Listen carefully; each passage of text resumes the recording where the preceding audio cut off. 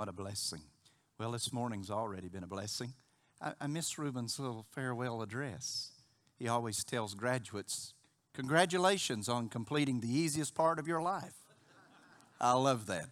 And all God's children that's over 18 says, amen. We appreciate all the graduates and the college. Casey was back there in the choir, so congratulations to you too. It's a great accomplishment. We appreciate you. Look forward to what God's going to do in your next chapter of life, and we're very proud of you. Just represent the Lord and your church well.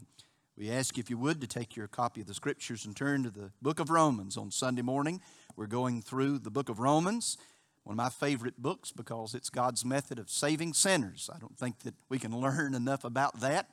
I tell you, this is a book that will change your life. If you're lost, it's a great book to lead you to faith in Jesus Christ. We're looking at the ideal this morning of justification by grace through faith.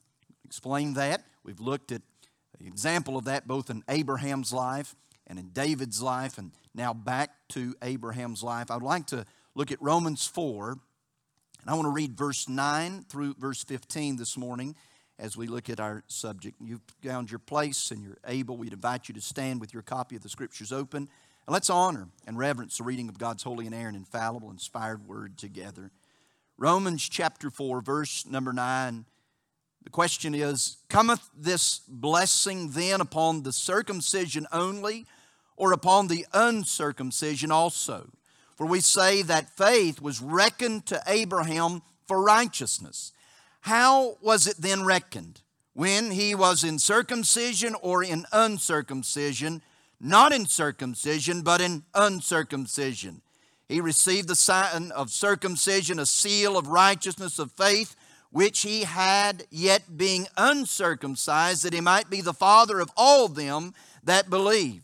Though they be not circumcised, the righteousness might be imputed unto them also. And the father of circumcision to them who are not of the circumcision only, but who also walk in the steps of that faith of our father Abraham, which he had being yet uncircumcised. Verse 13, for the promise that he should be the heir of the world, and not to Abraham, nor or to his seed through the law, but through the righteousness of faith.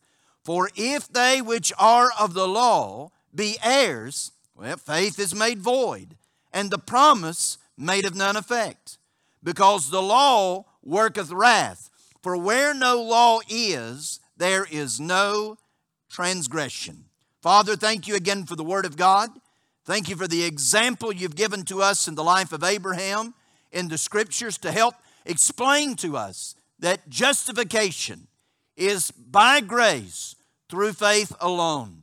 Lord, help me to share this with the clarity of the Holy Spirit of God.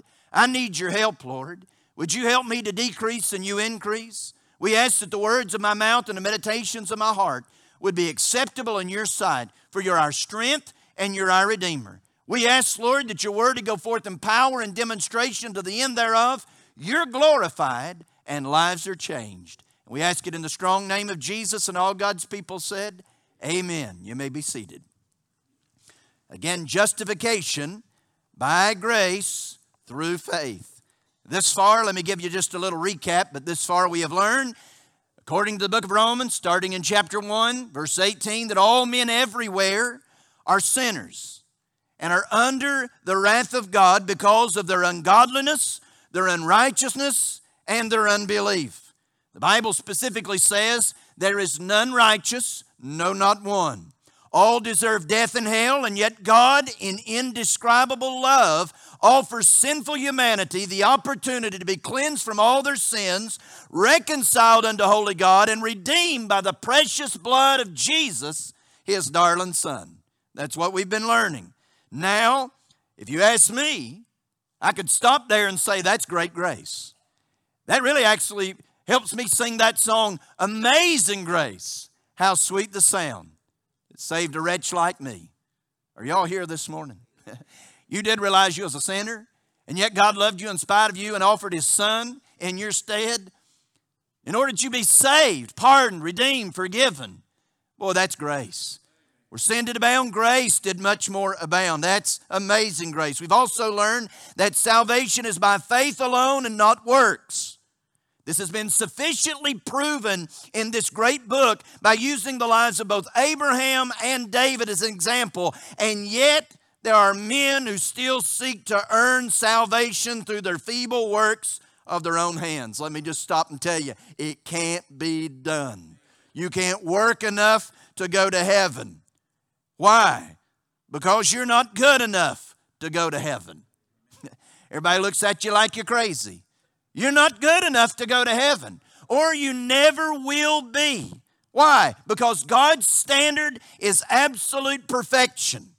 There's one crutch that man uses. They often try to lean on their own imagined goodness, but Paul thundered, for all have sinned and come short the glory of God. In other words, we've all missed his mark of perfection. The second crutch that most men often attempt to use is some type of religious observance or some ritual in order to be saved. And that's the question of our text that we're dealing with. Paul's critics ask about the rite of circumcision. But they learned, as well as we will, that justification is by grace through faith alone. Unless you get this, you'll never be saved. But when you do get it, and you are saved, great is your rejoicing when you follow that song that says, nothing in my hands I bring, but simply to thy cross I have clung.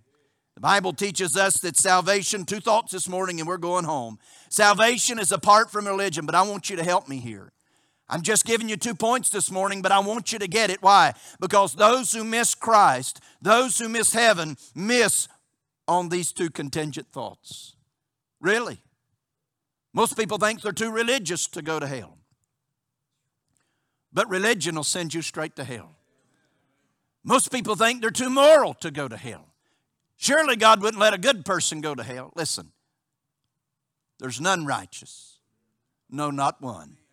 Please hear me this morning when I preach with urgency to tell you that salvation is apart from religion. I want you to notice the question, well, what about the religious rite of circumcision? So Paul just simply lays out the order and said, you decide for yourself.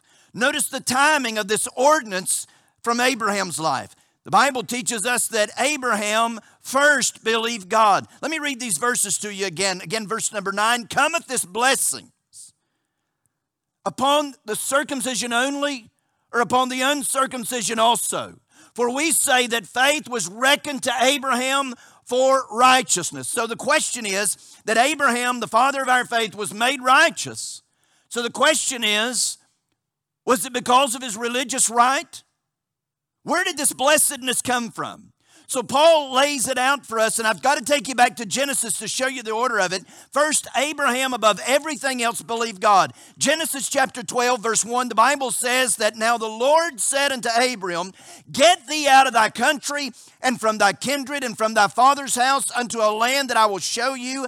And so Abram departed as the Lord had spoken to him. So let's put it down. First things first, what did Abraham do?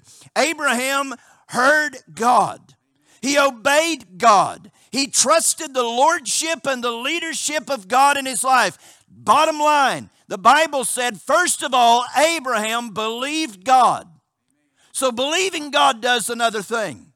We do the progression of his life. We move past chapter 12 and we look to chapter 15. We learn then that Abram was born of God. In other words, we would use a New Testament terminology by saying he was born again. We would say he was born from above. He had a new birth. He had a spiritual birth. It's recorded again in Genesis 15, verse 6. The Bible says that Abraham believed in the Lord, and it was counted unto him for righteousness. So you're still with me this morning? The Old Testament terminology here is being saved. So there was no righteousness in Abraham. Can I go ahead and flesh that out a little bit for you? There is no righteousness in any of Adam's sons. There is no righteousness in any of Adam's ruined race. The only righteousness is found in God only. So if a man or a woman is to be found right before God, it's because of God. And it's in God that a man could be justified in the presence of God. And so there was none righteous. So it was imputed unto Abraham, and that's what they're calling blessedness, and it is blessed. Don't you agree? How could you stand before a holy God and be right? That's the greatest blessing of anybody's life. You understand what King David said? Blessed is the man whose sins, whose iniquities, whose transgressions have been forgiven, who's imputed unto him righteousness. In other words, he said, I'm blessed, happy, satisfied, and content because I'm saved. And so that's the truth of the matter. Abraham did not just believe in God because everybody in Upper East Tennessee believes in God. Go knock on doors with me. I can't find a lost person in East Tennessee. But that don't mean everybody in East Tennessee is going to heaven. Oh yeah, that should have been a few more amens right there. But everybody believes in God. You say, well, what about the atheist? I don't believe in atheist. It's a foolish attempt. It's a foolish attempt to get away from standing before God. But let me tell you what the Bible says, and I'll believe the Bible. It's appointed unto man once to die, and after this the judgment. You'll stand before God. And by the way, I'm going to stand with our military men on this one. They said, put them in a foxhole, they'll find God. I don't believe in atheists. It's a feeble, foolish attempt to deny their Creator. It's not a very good one either. But everybody believes in God. Put them in the right situation and they'll confess that. They believe in God. It's not about believing in God. Why? The Bible says in James chapter 2, even the devils, the demons of hell, believe in God. And they fear and tremble at His name. The demons of hell have greater sense than many walking our streets because they recognize His supremacy as the Son of the Most High God. And they beg God not to punish them, but it's coming. And so Abraham didn't just believe in God. Listen to the difference. I read it to you. Abraham believed God. What does that mean? He believed God. He believed in His person. He believed His will. He believed His word. He believed His commandment. If God said it, that settled it. He believed God. See, God made a promise to Abraham, so he believed. So God's made a promise to all sinful humanity. What is it? That God so loved the world that He gave His only begotten Son, that whosoever believeth in Him should not perish, but have everlasting life. I just don't believe in a God. I believe God. I believe that He said if I would confess with my mouth and believe in my heart the Lord Jesus, that God has raised Him from the dead, that I could be saved. I didn't just believe in God. I believed God. I believed His word. I believed Him as truth. I trusted Him. And that's why I'm blessed. That's why righteousness has been imputed into my life. Where did that blessedness come from? Because he first believed God, and then he was born of God, and then finally, Abraham was branded by God. So he asked in this question, verse 10, so how then was he reckoned? When was he in? When he was in circumcision or uncircumcision? That's a good question. And so the ending of that verse, he answers it, not in circumcision, but in uncircumcision. He received the sign of circumcision, but a seal of the righteousness of the faith which he had, yet being uncircumcised, that he might be the father of all them that believe, though they be not circumcised, the righteousness might be imputed unto them also.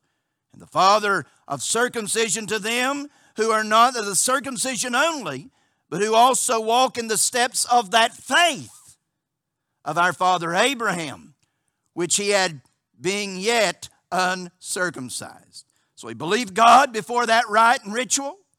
He was born of God spiritually from above before that religious ritual, but then he was branded by God. You see the progression here.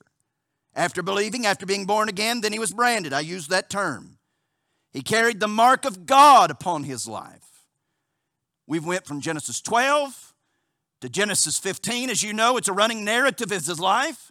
And so in progression, you now move to Genesis 17, verse 11, that says, God's commandment to Abraham that you shall circumcise the flesh of your foreskin, and it shall be a token of covenant between me and you.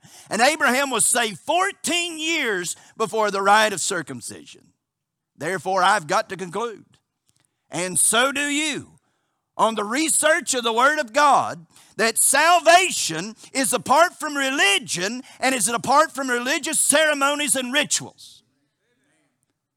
Based on the progression of Scripture. You've read it, you've seen it. So no matter what that ritual is that you're trusting in to get you to heaven, no matter what your name is assigned to in a local ministry or membership, no matter what you've done that makes you quote unquote religious, it's good, it's great, but it's wholly insufficient for being declared righteous in the presence of God. And that's all you and I are ever living for, because we know the sobering day's coming that all of us will stand before the living God, and all we want to hear is that we've been declared righteous. I just want Jesus to step up and say, He's with me, Father. He's mine, and I'm His. Now you understand why they said, where did this blessedness of Abraham come? It come through Christ. Come through Christ. Notice the truth of this ordinance. Why would they have to do all that then? Why do we have religious rites and ceremonies? What's the importance of that? Well, it was an outward sign of an inward change. He gave this to Abraham as a declaration and a witness to his conversion to God and his witness of being in covenant with God. It also was a sign that he would be a father to all them. I love this. To all of them that believe, circumcision or uncircumcision. What does that mean? Jew or Gentile. Those inside the covenant or those outside the covenant. Good news that all men can be made righteous if they'll believe God and be born of God. Then those who are unashamed to wear the mark of God upon their life. Why is it insufficient? You told us that, preacher, but why? I've got to answer the questions of this text. See, religious rituals of Jewish circumcision is wholly insufficient for salvation. Why? Because Abraham received a seal, and I love that word, a seal of righteousness of God by faith, yet being uncircumcised according to verse number 11. So that settles the issue. But no matter how special religious rites and rituals are, no physical ceremony, no rite of passage, no holy ordinance can ever produce a spiritual change in your life. You can be on the roll. You can take communion. You can be in the baptismal pool. You can serve in any capacity, but it will do nothing to change your heart for God. Paul says it best in Ephesians 2:8 and 9. For by grace are you saved through faith, not of yourselves. It's a gift of God, not of works, lest any man should boast. And yet the vast majority of the world are missing heaven because their crutch is holding on to what they can do and not what He's done on Calvary's cross. You said, Pastor, that's a pretty indicting statement. Why would you say the vast majority of the world? Because I've read the Bible. The Bible said there's a broad way that leads to destruction, and many are on that. The Bible says there's a straight and narrow way that leads to life everlasting, and few find it. See, my job and my passion and my desire is to make sure lost people know how to find Jesus. Know how to be declared right in the sight of God, because you're going to stand before Him one day. And you want to make sure you're on the right side.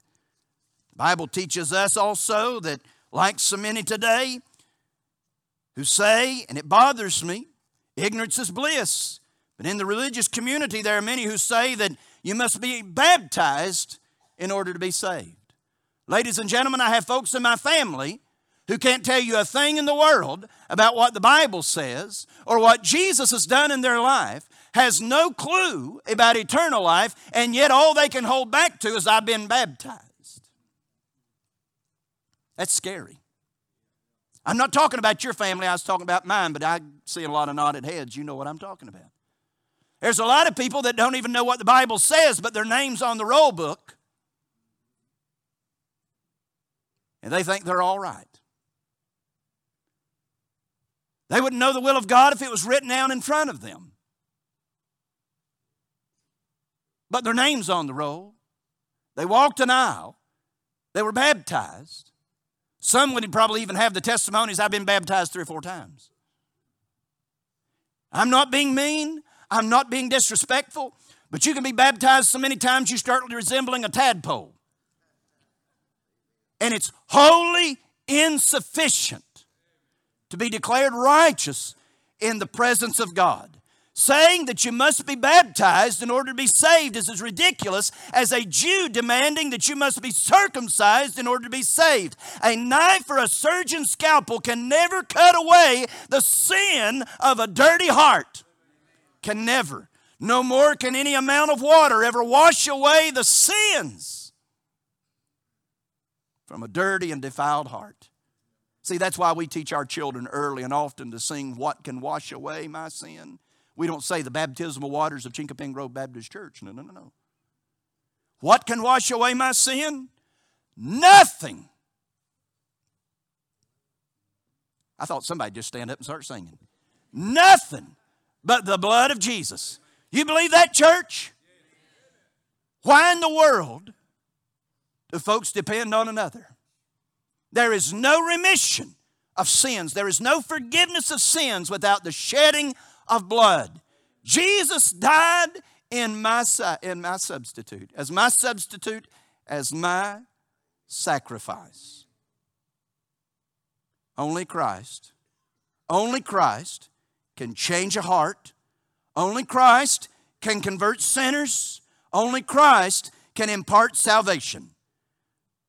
Then, once Christ has saved your soul, then, once Christ has changed your heart, then these ordinances have great significance. They are an outward sign of an inward change. Therefore, I must conclude on the truth of the Word of God that salvation is apart from any religious activity. Amen. So are you condemning religion? No. I'm just telling you it's wholly inadequate to get you to heaven. I'm just telling you once you're saved and on fire for the Lord and living for Jesus, get religious about it. Carry the mark of God. What are you saying? Get up here and make it public. If you're ashamed of Him, He'll be ashamed of you. You confess me before men, I'll confess you before the Father. You deny me before men, I'll deny you before the Father. Get up here and get in the baptismal pool. Why? Wear the mark of God. Let the world know that now you identify with the risen Lord. When He died for you and as you. And when He was buried, He buried for you and as you. But thank God when He rose, you too have been risen to new life. You were dead in your sins and trespasses against God. But He's quickened you. And I just want the world to know because they couldn't see what took place in my heart. Am I helping anybody this morning? You understand? See, when I got saved, that's between me and God. It's a personal, intimate love relationship between me and God. And then He said, go tell. And the greatest act of witness you can be is get up here and wear the mark of God. You know, I love it when I have little children. They come to my office and you know, they can't ever say, y'all, your parents work on this. They can't ever say baptism. They get stuck in there somewhere. It's like baptism. But I just want to be baptized. I get tickled. So, and I explain this. Children can genuinely be saved, and they're excited about that. They want to follow the Lord. And so I explain to them, little boys never get it, but girls do. It's a corny illustration. But I look to those little girls, and the boys are clueless, but I look to them, and I point out my wedding band.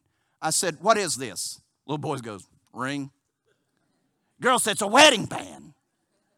And so, why do I wear it? Because you're married. Boy's going, I don't know. So I take it off. And I look at him, I say, am I still married? Little boys are going. See, that starts early. Little girls usually put their hands on their hip and say, yes, you are.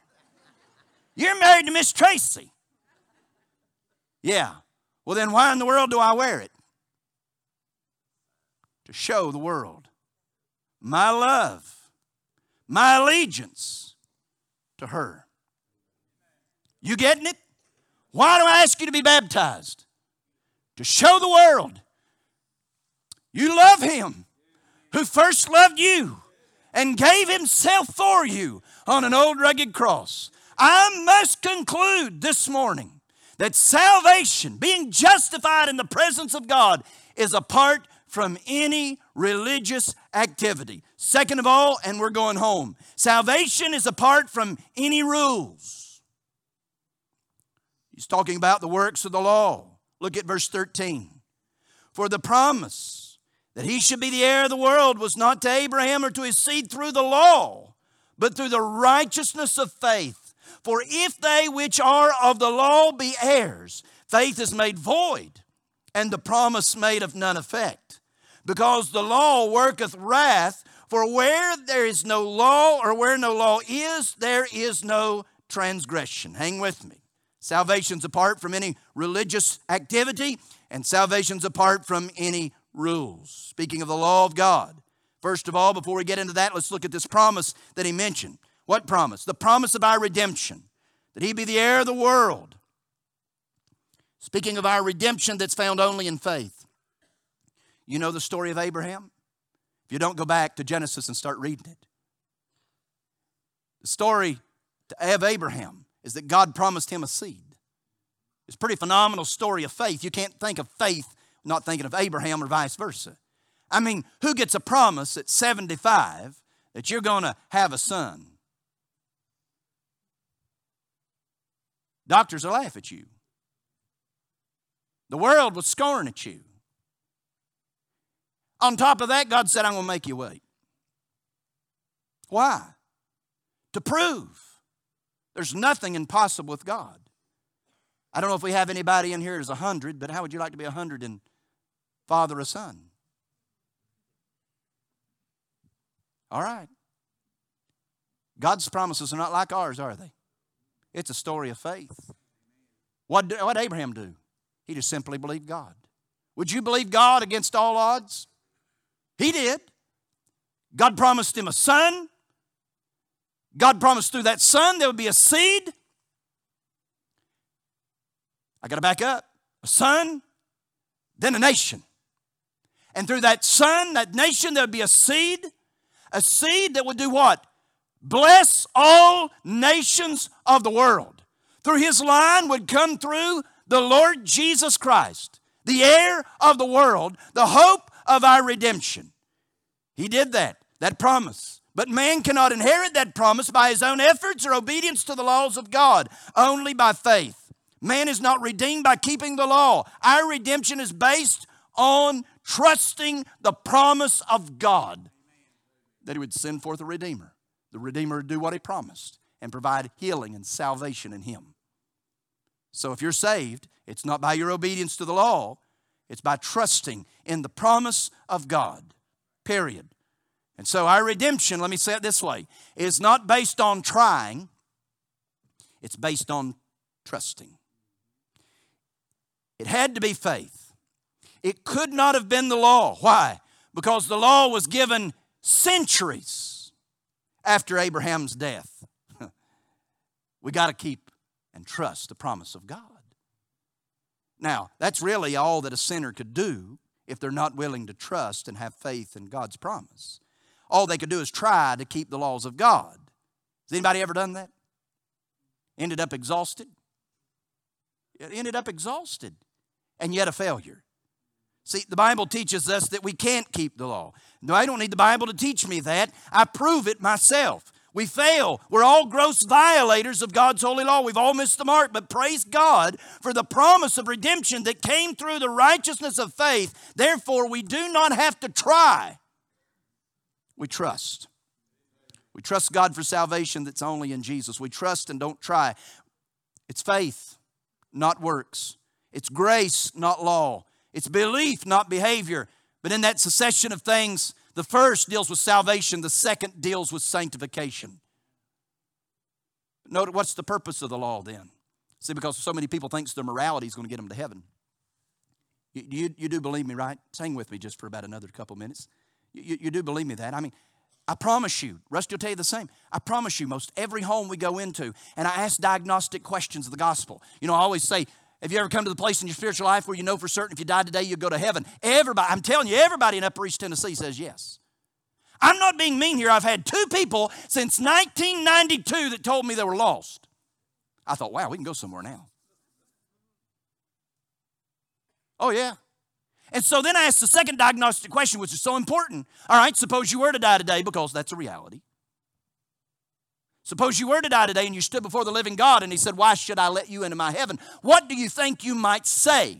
It's amazing. You don't even have to give them a nanosecond. Here's what they said. Well, I'm a good person. I've never been in jail. My kids are good. They had straight A's. One graduated with honors. They've never been in jail. I've got great grandchildren. You ought to see them. You want to see some pictures? I could go on and on and on. I take care of my neighbor. You know, they had open heart surgery the other week, and I mow their yard. I take care of them. I check in on my widow lady that lives across the street. I'm a good person, preacher. That's good. Nothing wrong with good works. The only problem with good works, there's not enough of them. But if you're trusting in your morality to get you to heaven, you'll not get an inch high at the rapture. You die, you'll lift your eyes in a place called hell. I'm not being mean, I'm being honest. Wouldn't you rather find out the truth on this side of eternity than the other? I'm still in the book. I'm still preaching the Bible. I'm telling you the truth. Morality is what people hold on to instead of the promise of God. So what's the purpose of the law? If I don't have to just obey the law and be good, it's to show us our wrongs. The law underlines and highlights our failures. The law says God's way is right. God's word is true. God's laws are perfect and righteous. They're good. They're right. Matter of fact, if you don't believe me, just take one of them, any of them, even the Big 10, I don't care. Take one of them and implement it in our world today. In 24 hours, we'd be a better place. I don't care. Adultery? Boy, wouldn't it be nice to go 24 hours and not hear something in the world about that? Murder? Boy, that'd be good. Every time I turn around, there's another shooting. His laws are right, they're perfect, they're true, they're good. The only problem is, that's the pure life and the perfect life, but I can't achieve it. I mean, they're fine if you want to live perfect to the law. Then if you can live perfect to the law, you don't need faith. But I want to go on record this morning and tell you, I need faith. Why? Because I'm an imperfect person. I'm a violator of God's holy law. Because I'm a sinner, this life for me is impossible. Adam's race is incapable of perfection or perfect obedience to the laws of God. Again, the laws underline our failure. They show us, as a schoolmaster would show us, our need of redemption and salvation, a Savior. His name is Jesus. They only show us our wrongs, but it shows us His wrath, because Paul said in Romans 6:23, for the wages of sin is death. Ezekiel 18:20 says, the soul that sinneth, it shall die. I'm not being mean. I'm not being morbid. Tracy gets on me from time to time, says I'm morbid in my preaching, but I'm not trying to be morbid. But hear me when I tell you this. Every time you go to the funeral home, you prove the Word of God. When you see a carcass laid out there in a casket, you prove the Word of God. The soul that sins, it shall die. That's part of the wrath of God upon sin. But thank God I don't have to stop there. The law of God also shows us the way to God. Romans 5:8-9 says, but God commendeth His love towards us, and that while we were yet sinners, Christ died for us. Much more then, being now justified by His blood, that we shall be saved from wrath through Him. And I love John 14:6, that Jesus Himself declares to a lost and dying world, that I am the way, the truth, and the life, and no man cometh unto the Father except by me. So you know the way. The way is Jesus. So let me conclude, and I'm going to pray, and you can make a decision. The law, for those who are trusting in their morality, in their obedience to the moral law, their obedience to the laws of God to get them to heaven, the law was never to get you to heaven. The law was to show you your need of redemption and salvation, because you're a violator of God's law. So the law wasn't given to save, it was given to condemn. It shows man just how far he has drifted in sin away from God. Just how far he has fallen short of the glory of God. No self-righteousness, no right, no religion can ever save a man or a woman. Salvation is by faith in Christ alone. It's not in what you've done or what you can do, but only in what Christ has done for us on the cross of Calvary. See, He paid a debt He didn't owe because you owed a debt you couldn't pay. And now He offers a pardon full and free. If only you'll express faith to come and repent of your sins and believe the gospel. What is the gospel? That Jesus died in your stead. He took your place. He rose again to give you new life. And Romans chapter 10 says, if you believe that in your heart and you confess that with your mouth, you can be saved. My favorite verse is chapter 10, verse 13. For whosoever, I put my name there one day. For whosoever shall call upon the name of the Lord shall be saved. And so if you just have faith, repent of your sins, believe the gospel, come to Christ, you can receive Him as Savior and Lord. I'd encourage you, I'm going to go back to the title of my sermon. I'd encourage you to come to grace this morning. Grace, what is that? Unmerited favor. Who among us deserves to miss hell the way we've treated God? Who has sinned against His holy and righteous laws? Ladies and gentlemen, I don't know you, but I know me. I deserve to be burning in a devil's hell. I've never been in jail. I've never been arrested. I got pulled over one time for a speeding ticket. I was about 3 days out of 16. That made an example for me. But I was a violator. I've never run around on my wife. I've never hit her. Why are you saying all that? Because that's what everybody tells me. That's what it takes to go to heaven. But I tell you, I've done all that. I got a better record than some of you sitting here. Let's not go there, preacher. Doesn't matter. Doesn't matter. Why? We've all fallen short. And if there's anybody here, listen to me. If there's anybody here that stands in the glories of heaven and is declared righteous before a holy God, that's an act of grace. Where sin did abound, grace did much more abound. So I'd encourage you one more time, come to grace this morning. Come to God's call of grace, and you'll receive the greatest gift you've ever received. That's His Son, Jesus, the pardon for all of your sin. Would you trust Him this morning? Father, thank you again for the privilege and the high honor of knowing you as our Lord and Savior. Thank you for your pardon, your salvation, your redemption. God, I'm glad you're not finished with me. I'm still a work in progress. But I rejoice this morning that I've been set free from the shackles of my sin. God, would you do the same in the life of those that are here that doesn't know you as Savior? God, would you help them, bring them to the knowledge of salvation? And we'll give you praise for that. God, as heaven rejoices, we'll rejoice. And for those that are here that know they're saved, but God, they need to start living like they're saved. They need to share it with others and tell others and show others. God, let them come up to a place around this altar and just get real with you. Father, I thank you for all these graduates. Lord, they're getting ready to spread their wings and do life. God, keep them close to their roots. God, I pray you'd be the center of their joy. Father, I pray you would lead them and guide them in your perfect will. Lord, there's no problem on your end. My desire is you'd open up their ears. You'd open up their minds and their hearts to be receptive to the leadership of God. Lead them in great places. God, would you make them world changers? God, I pray that they'd be strong soldiers of the cross. Our world needs light and truth. Whatever the need is today, may it be found in your grace. We ask all of it in Jesus' name. Amen.